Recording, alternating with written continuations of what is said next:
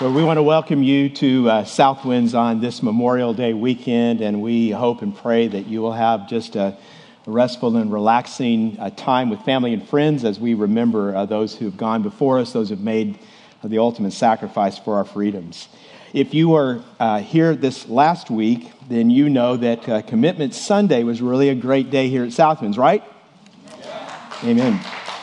And next Sunday will be Celebration Sunday, and we're going to come back, all of us together, to celebrate the great things that God is doing at Southwinds through our Next Gen journey, the great things that we are anticipating are going to happen that will impact future generations. We're also going to be having baptisms next week, and if you are ready to take that step, we want to invite you to let us know so we can include you in that. And I know that many of you are here today and you are wondering and you want to ask Pastor Mike, well, what's the total of our commitments? Anybody want to know what the total of our commitments is? You're going to have to come back next week because I'm not going to tell you today. I want to tell you, I'd like to tell you, but it's not quite time yet to celebrate because not every one of us is done with the process of making our commitments. There are still some of us that are in that stage, and we want to give everyone a chance to be a part, to make a commitment to what God is doing here at Southwinds before we celebrate. Now, if you were here last week, you may remember that I gave a very strong challenge to our family here, maybe one of the strongest that I've ever given, and I told some of us that maybe you should take those cards and take them home because you're not really ready yet, and if you knew that, you probably did that, and I know because some of you told me that was the case for you. You needed more time. Some of you have come to me and told me about how you've kind of been praying this past week, planning what God would have you to do. Even a couple people came and said, you know what, Pastor Mike, I'd already made a commitment, and it was a serious commitment, but during our Commitment Sunday, I felt the Lord speaking to me, and I'm changing my commitment to something greater than that. You know, people are in different parts of this journey, and there are some people who are going to make their commitments today. You can put your commitments in the offering bag at the end of the service. And there are going to be some who will make their commitments in this week that is ahead of us. So next Sunday, we'll get back together, and we're going to reveal the total of what all of us collectively have committed to the Lord's work here in the days ahead. And it's going to be a really great service. We're going to have some really fun things we're doing, and all I can say is don't miss it, okay? You don't want to be out on this. You don't want to miss it. So one more thing. Next week, I would love to be able to share some stories about how this Next Gen journey has impacted your particular life. Answers to questions like, well, how has God been growing your faith? What has God been teaching you during this time? If there's something that you'd like to share, please email me at mnolan@southwinds.org. I would love to hear. Maybe God stretched your faith during this time. Maybe God's challenged you in some ways that are new for you. Maybe you got in a small group during Next Gen for the very first time in your life. And here's the deal. I would love it if you would write the majority of my message next week. Because I've been working really, really hard these last few weeks, and so I could use some time off. So if you guys could send me enough stuff, you know, it could be stories. It also could be pictures. If you have some really great pictures of something, it might even be a video from your group or anything like that. Anything at all, if you could send it in to us, that would help all of us together celebrate. Make sense? All right. Well, look forward to that.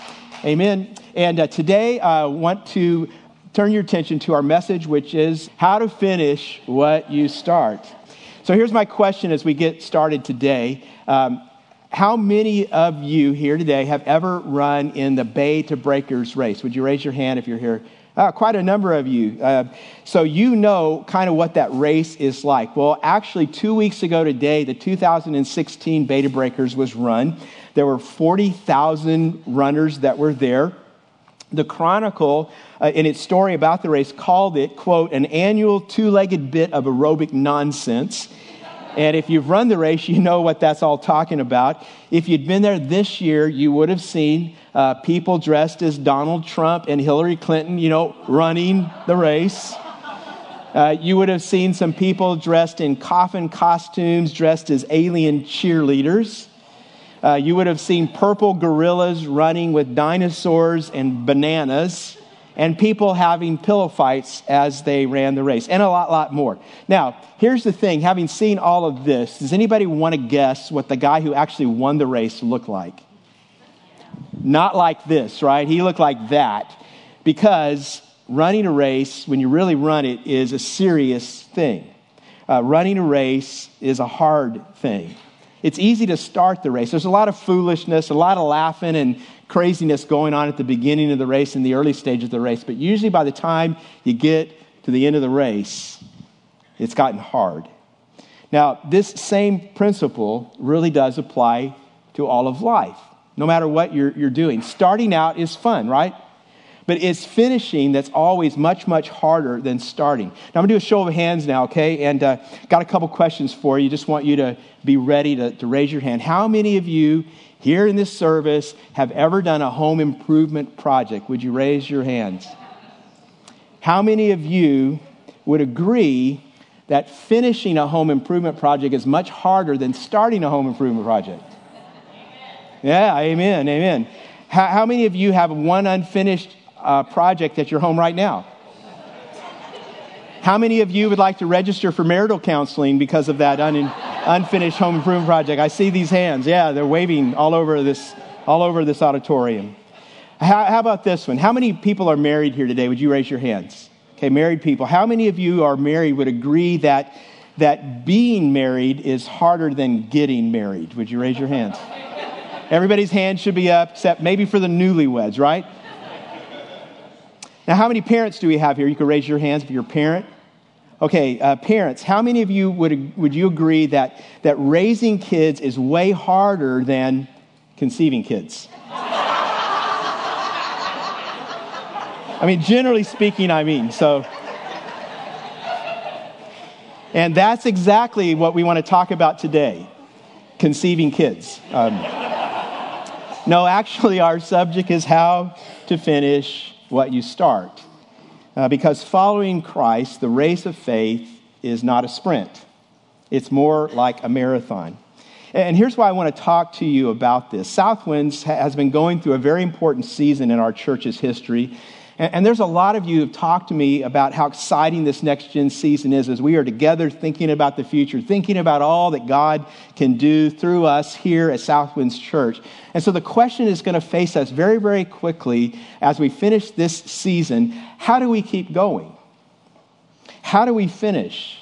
Because it's exciting to start the race. It's exciting to make commitments. And next week, it's going to be exciting to hear all that God has done. But this is just like the starting line of a race. Lots of fun, lots of excitement. So how do we not let the excitement that we begin with fade away?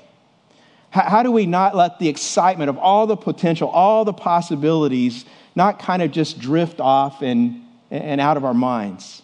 How can we stay focused on God's mission for us for the rest of this year, the year after that, the year following, and beyond that?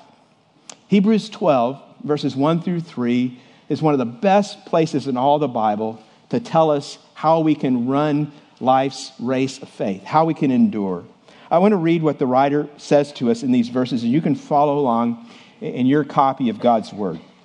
Therefore, since we are surrounded by such a great cloud of witnesses, let us throw off everything that hinders and the sin that so easily entangles.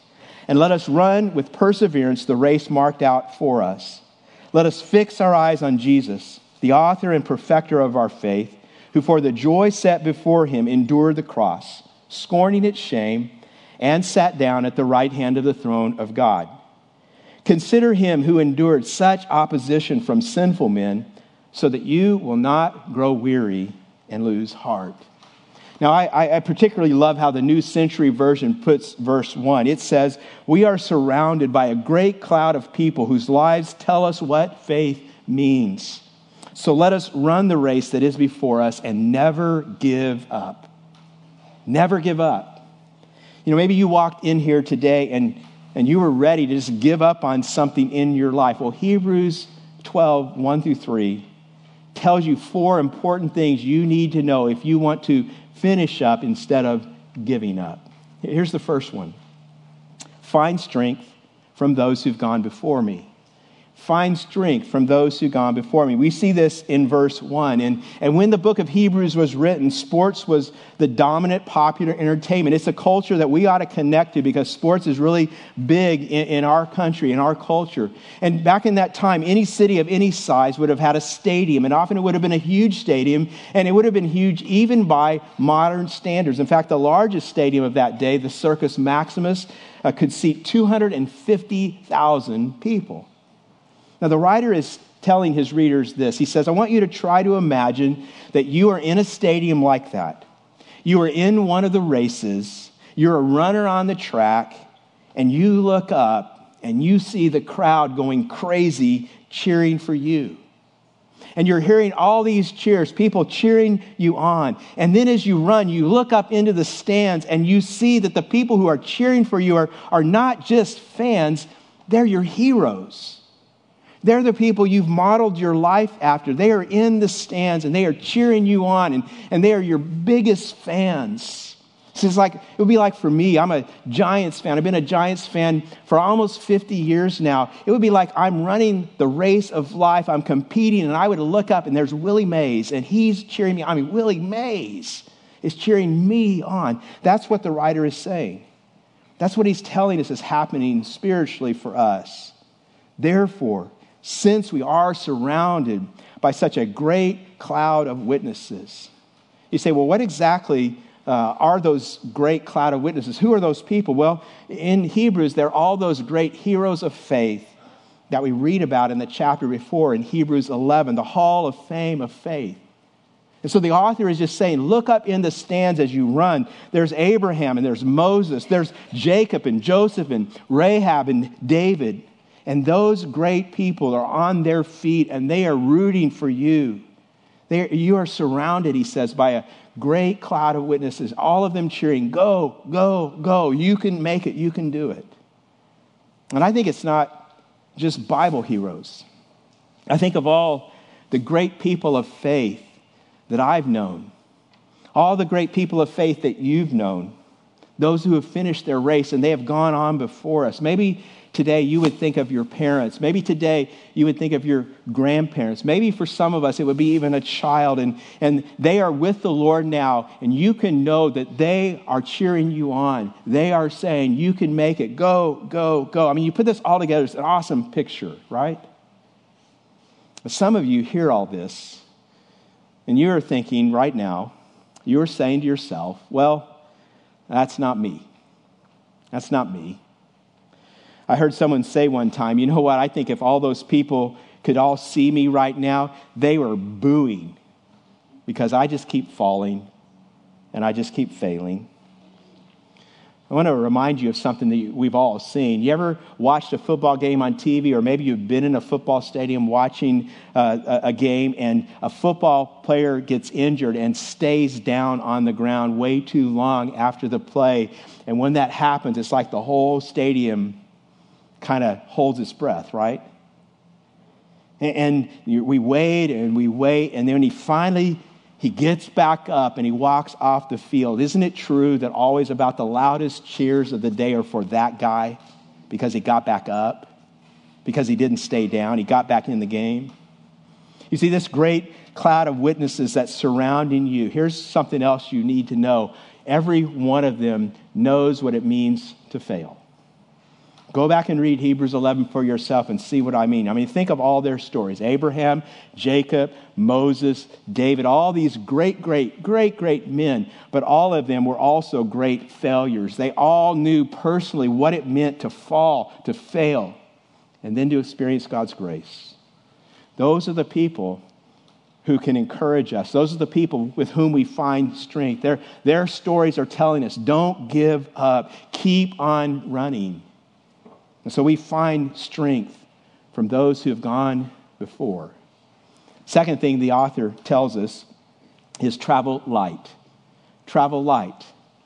Something that anybody here who's run, and all of you who've been in that Beta Breakers race, you know exactly what I'm talking about, is that we have today all kinds of high-tech gear, right? All kinds of specialized things that are made just for running. We have shirts and shorts and shoes and socks, and they're made out of space-age materials, and they're all so light. Sometimes it's like they're not hardly even there. And that is a huge thing when you're running, isn't it? Especially if you're running a long way, because regular clothing, regular shoes can get so heavy, wear you down. Now, by contrast, this is a true story I came across. Not too long ago, a man named Lloyd Scott actually ran the London Marathon in a 120-pound antique diving suit. Look at this picture.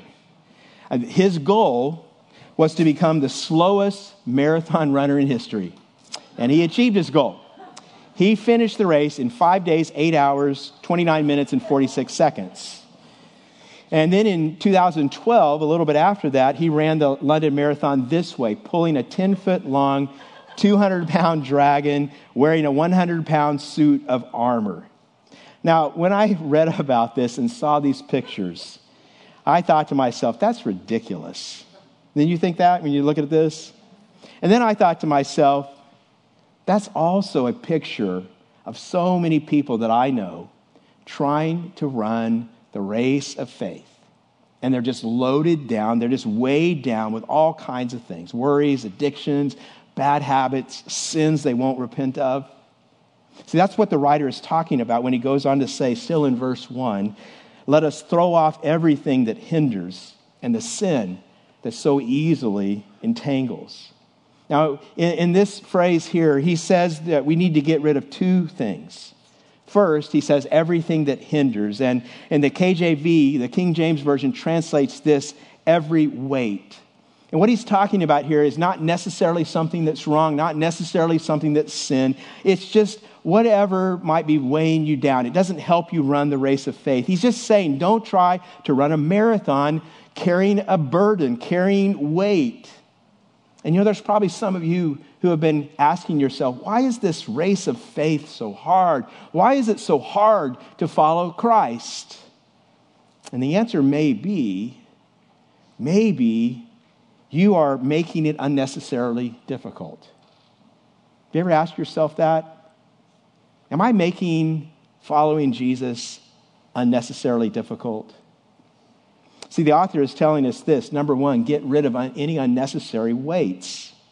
And so when we think about that, what are some of the weights that some of us might be carrying? Well, it could be any number of things. Some of you are here right now, and you are, and you know it, you are being weighed down with worries. Worries.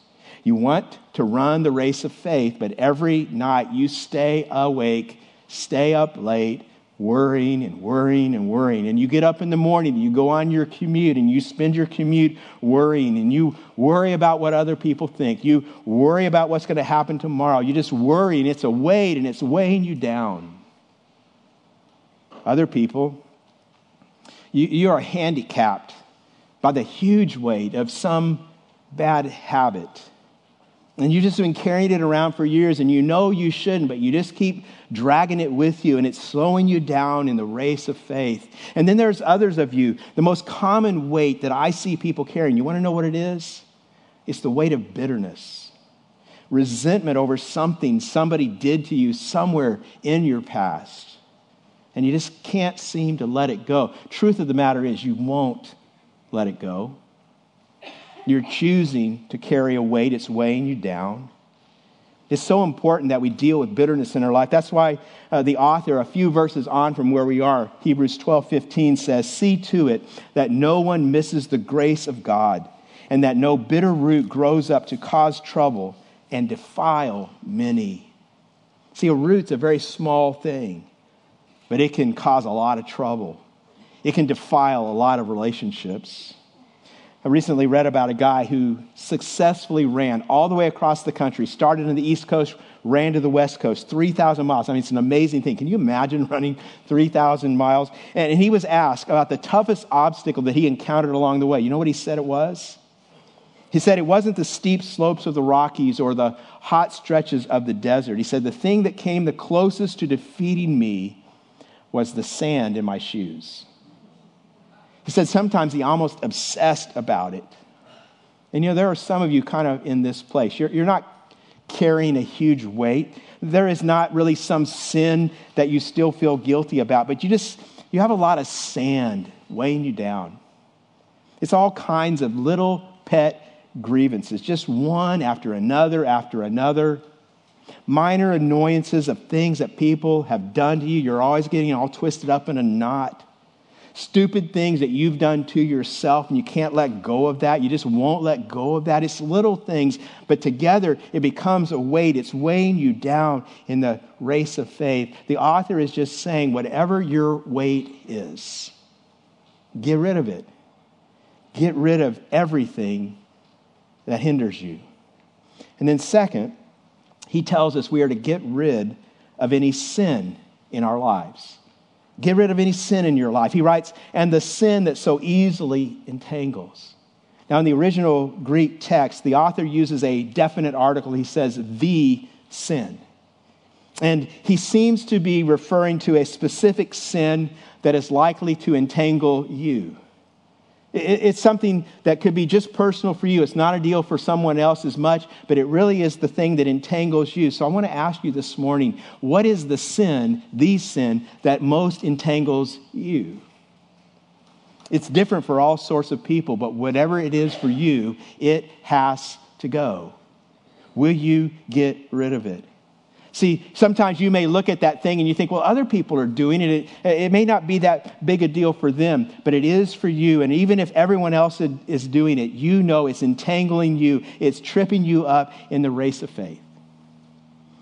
There could be some of you hearing all this and thinking, well, that's all fine and well, but really it's too late for me because I've already blown it. I have tripped up so many times in the race. It is too late. I may as well quit. Now, if you're carrying guilt over a sin that has entangled you, I want to say two things to you about that, and this is not going to be on the screen. Just you need to write it down. Number one, you need to be reminded that Jesus Christ on the cross took away your guilt. He died as the payment for your sins. Romans 8:1 says, there is therefore now no condemnation for those who are in Christ Jesus. So you can put down that guilt. God does not want you to carry it anymore. You can run light. And then second, if you are a person who feels like, I just keep falling and falling and falling and falling, surely no one is cheering me on anymore. Surely God just wants me to quit. I have been such a disappointment. And then second, you need to hear this. It doesn't matter how many times you fall in the race of faith. It doesn't matter how many times you fall in the race of faith. The race is not over. You know how I know? Well, you're still alive. Can I just check and see who here is breathing air right now? Would you please raise your hand? See, everyone in this room right now is still living. That means your race of faith is not done. That means you can get back up and you can keep going. And when you do, amazing things can happen. A few years ago, 2008, it was the women's Big Ten track and field indoor championships. And there was a student runner at the University of Minnesota named Heather Dorniden who became very famous during that meet. I want you to watch this video of a race she was in, the 600 meter. Sophomore from Penn State. Dorniden running second. Dorniden last year scored 23 points for the Golden Gophers in their Big Ten championship. So they're really relying on getting a lot of points from her this weekend. And she's just coming by Fondor now in the home stretch, heading into the bell lap. Dorniden falling down, gets up quickly, but that's going to cost her. Lucky she wasn't injured. Her teammate just went to the front, though, so they may be able to recover from that. And Dorniden is flying down the backstretch. She is catching up. She is going to catch Fondor, and she may catch the leader. Wow. But she's got fun. This is a gutsy effort by Dorniden. Can she pull it off? She's moved into third. Dorniden coming down the stretch to the outside. Dorniden coming out strong. Dorniden all the way. Dorniden. She did it. Wow. Unbelievable. That is is amazing. To fall in a 600, I mean, this is basically a sprint. I mean, everybody's just screaming. They're going crazy because, like, how did that happen? I mean, it's like the most amazing thing they ever saw, right? To fall down like that and get back up. And here's the thing. That applies to you too. Same thing. It doesn't matter how many times you've fallen. It doesn't matter how slowly maybe you've been running the race. All that matters is will you get back up and will you keep on running? I mean, who cares? Think about it. How many times you've messed up in life. God says he forgives. He pardons us. He sets us free. He wipes the slate clean. All that matters really is how we end the race. What will you do from here on out, starting today? And that just leads right into the third thing we see. Point number 3 that the author tells us is just keep running. Just keep running. Just run steady. He doesn't say run faster, run harder, just steady. Just keep on keeping on. Here's the rest of verse 1. And let us run with perseverance the race marked out for us. I want you to notice it doesn't say run with speed. It doesn't say, run as harder than anyone else. All it says is run with perseverance. Wired magazine published an article a couple of years ago called The Perfect Human, and it was about this guy whose name is Dean Karnazes. I want you to listen to this. Dean Karnazes was slobbering drunk.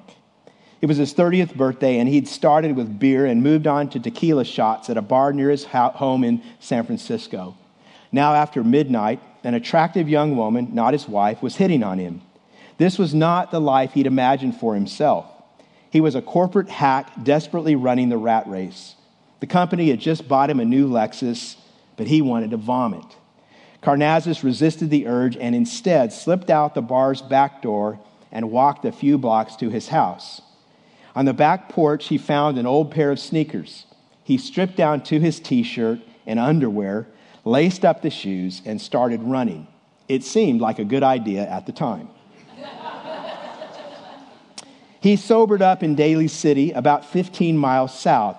It was nearly 4 a.m, so he decided to keep running. I mean, that's what I would do if I sobered up in Daly City at 4 a.m. in my underwear. I would just keep running. When the sun came up, Karnazes was trotting south along Route 1, heading towards Santa Cruz. He had covered 30 miles.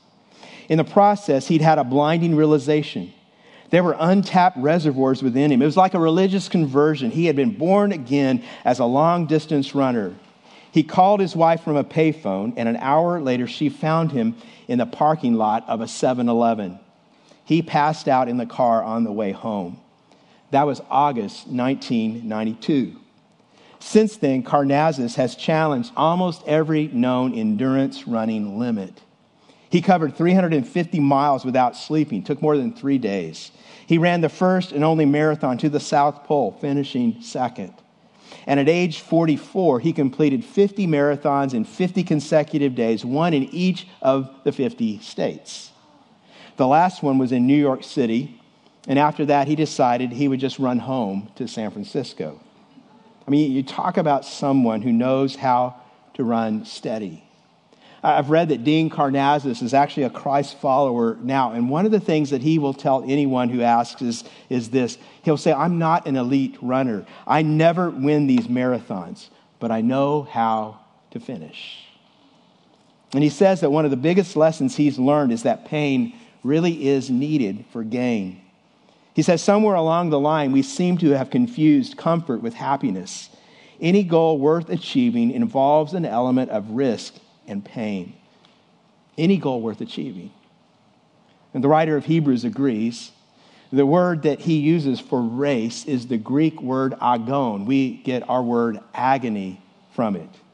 Because life's race is agony at times, isn't it?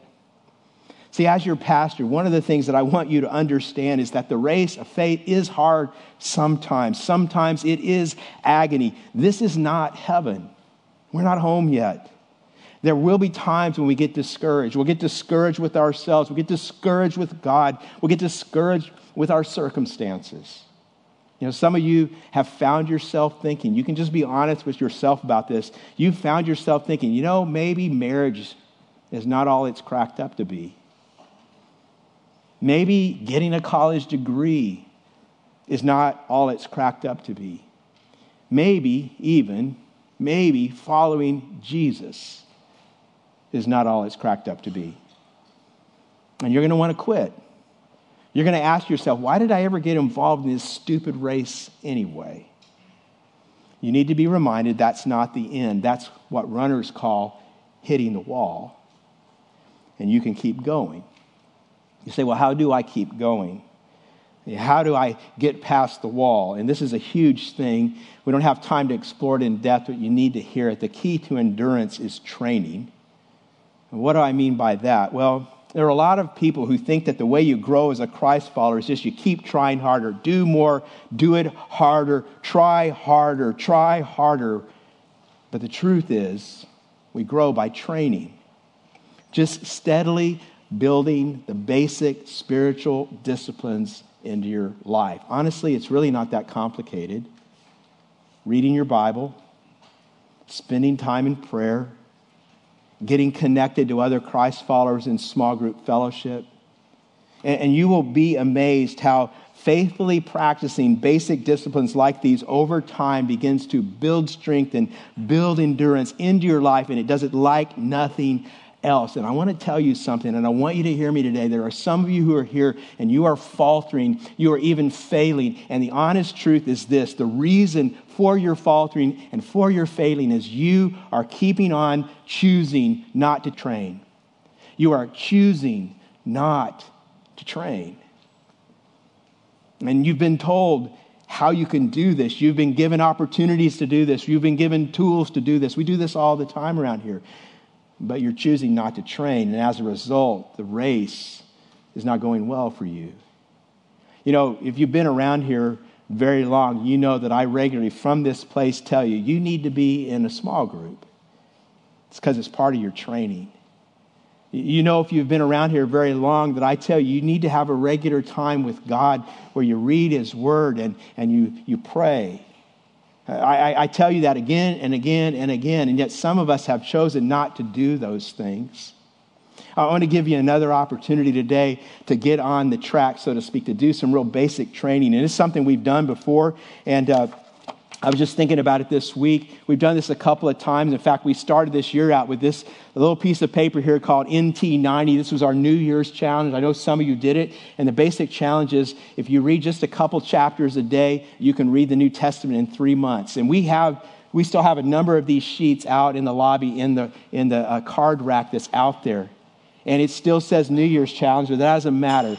You can scratch that out and say summer 2016. And guess what? June 1 is coming up real quickly this week, right? And for those of you who like to start and end on neat, clean dates, no excuses. Pick one of these up. Start reading God's Word. See if your summer can be a time of training and not a time of kind of sliding off the track. See, the key to endurance is training. That's part of why later on in this chapter, verses 12 and 13, the author says, "Therefore, lift your drooping hands and strengthen your weak knees and make straight paths for your feet so that what is lame may not be put out of joint, but rather be healed." I mean, if you look at that and you realize these are the words of an athletic trainer. He's just saying, train yourself so that you're strengthened. But he's also saying something else, I think. He's saying, don't run the race in a way that will injure you. Some Christians, they don't train, and so they're not in shape to run the race. But then there's some of us who, in the name of endurance, we just keep working so hard, never letting up. We never strengthen what is weak in our lives. And what happens is something that's a little bit sprained ends up getting broken. Maybe in our spirit, maybe emotionally. And some of us maybe have heard some message on running the marathon of faith, and we just think that means I got to be a workaholic for Jesus. And that's not what it says. Some of us could end up ruining our lives, ruining our well-being. I don't want you to hear that in this message. Just keep running does not mean kill yourself. It's exactly the opposite. Actually, What it's saying to us is pace yourself. Think of what you need to do spiritually to stay healthy for the long run. Because your church needs you to stay healthy spiritually for the long run. We need you. Your community needs you to stay healthy spiritually for the long run. This world needs you to stay healthy spiritually for the long run. And God, your Father, wants you to stay healthy spiritually for the long run. That's number 3. Number 4, maintain your focus. Maintain your focus. You know, one of the things you learn in the Christian life is that the most motivating thing you can do as a Christian is to focus on Jesus Christ. Verses 2 and 3 say, "Let us fix our eyes on Jesus, the author and perfecter of our faith, who for the joy set before him endured the cross, scorning its shame, and sat down at the right hand of the throne of God. Consider him who endured such opposition from sinful men, so that you will not grow weary and lose heart."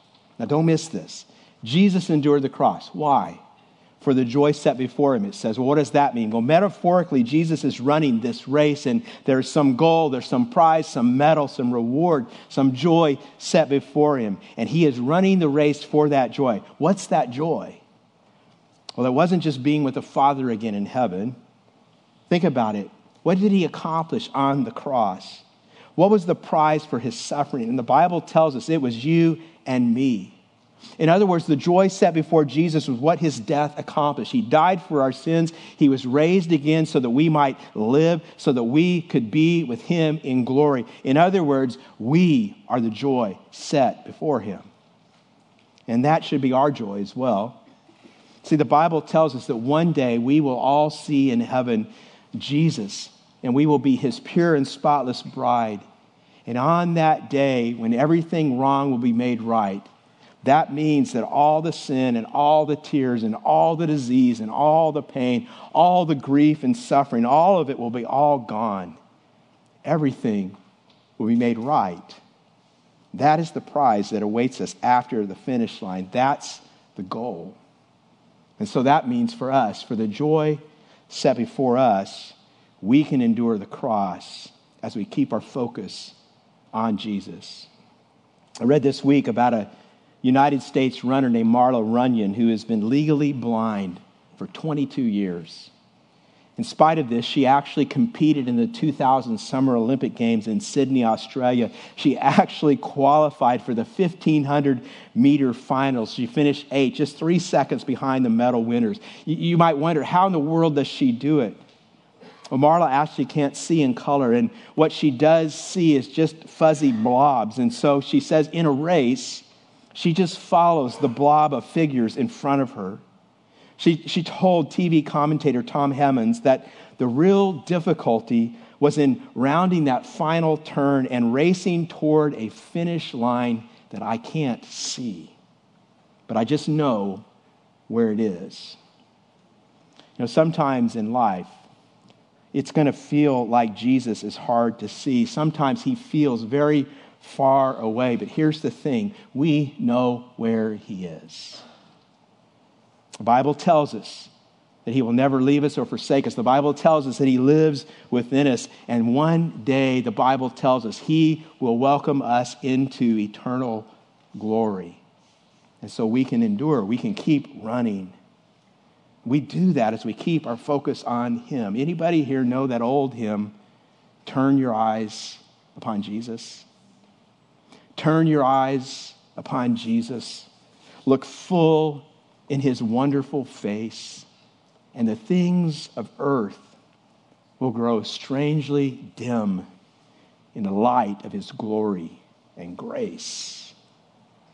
See, if I fix my eyes on Jesus, those things that worry me, those things that annoy me, that stress me out, those things that anger me, those things that make me discouraged and depressed, all those things can grow strangely dim in the light of Jesus' glory and grace. See, we all have different things that distract us, things that can sideline us in life's race. We're all just human, but those things can fade away as we focus on Jesus. I hope you see that that is what distinguishes this message today from some self-improvement talk. See, I want you to be clear on this. The big idea that I'm sharing with you today is not try harder. The big idea is trust Jesus. And the more you and I fix our eyes on Jesus, the easier it will be to lay aside every weight. The easier it will be to just run steady with endurance. I'm going to ask you before we close today, what's your next step in life's race? See, God never brings you to a place like this to hear a message like this without wanting you to do something about it, to take a step of obedience, to take a step of faith. What's your next step? It's going to be different for every one of us, but let me give you some suggestions. Some of us here today are maybe in the grinded out phase of the race, somewhere in the lonely middle miles of the marathon, and you're just running in the dark, or you're running in the rain, or you're running in pain. Maybe you're at home, a mom at home with little kids, and you're working at the same time, and you're also caring for elderly parents, and just the grind of it all is wearing you down. Or maybe you're here and you're giving your life to some job that is just sucking the life out of you. So how do you last when you're hitting the wall like that? Well, there are several things that I could say, but I want to tell you, and I've said it before, and I said it earlier today, what helps more than anything else is finding some running partners. Maybe your next step is to reach out and get involved in a small group for the first time. Somebody is here today maybe, and your next step is to get involved in a small group again because you've been in a group and you know what it does for you, and for some reason you've stepped away. You need to step back in because you need that encouragement. You need that strength. Maybe that's your next step, to find some friends that can encourage you. Some of you are maybe in the sprint towards the end of the race, and you find yourself just winded, exhausted, but the goal is in sight. You can see it up ahead, so don't give up. Keep your eyes on Christ. We are cheering you on. The heavenly hosts are cheering you on. Keep running. Some of you are weighed down by some sin in your life. And today, your step is you need to lay it down. You need to repent and you need to turn away from it. You need to stop. It may be some addiction that has its claws in you and it is tearing you apart. It is weighing and wearing you down. I don't know if you know this, most of you do, but maybe some of you don't. But we have Celebrate Recovery meets here at Southwinds every Friday. You would not believe how many people in this room right now gather every Friday, gather in step studies throughout the week because we need it. We need each other. And maybe that's your opportunity to lay it down and to get back in the race. There may be some of you here today and you're at the starting line, and maybe you just recently began your race of faith, and what you need to hear is to endure past the first couple of miles when it's all exciting and everything is new and fresh. Well, to endure, you need to start some regular habits, faithful habits of Bible reading, Bible memory, prayer, hanging out with Christian friends in a small group. And then one last group of people. Maybe you're here today and you're thinking about starting the race. Maybe you've been coming to Southwinds for a while with some friends, and maybe you've been thinking about getting into the race. And I just want to say right now, what better time to get in the race than during this next-gen journey that we're all on together. See, God is going to help you every mile, but He can't help you until you start. He can't help you take the next step until you take the first step. And so today for you would be just a great day to say, God, I want to surrender my life to you. And you can do that today. You can do that wherever you are, whatever stage of this life's race of faith that you're in. God has something that He wants you to do. Will you commit yourself to that? I want to invite you to bow your heads and we're going to pray. And as we pray, just ask God for His leadership. What does He want you to do? Father, I pray for everyone here today. Lord, may we all be able to say what Paul said at the end of his life. I have finished the race. I have kept the faith. And Lord, we often need to be reminded that life is hard because it's It's easy for us to feel like giving up so many times. And I'm sure that many people here today have been at the quitting point, maybe even in the last couple weeks. And so, Lord, I pray that you would strengthen them even now. Would you help them finish whatever race they're in, to complete whatever you've started in their lives? Remind us all, Lord, there are so many blessings that come when we endure, when we keep on, even when we want to quit. And Lord, so I just invite all of us to pray in our hearts. Father, thank you for your glory and grace. Father, I want to finish the race. Will you fill me with your power through your risen Son, Jesus Christ? And maybe you want to take the first step. And so if that's you, you can pray, Lord, I don't understand all of this, but I know that I want to follow you. And so today I choose to place my trust in Jesus and to fix my eyes on him, my Savior and Lord. In Jesus' name. And all of God's people together say, amen.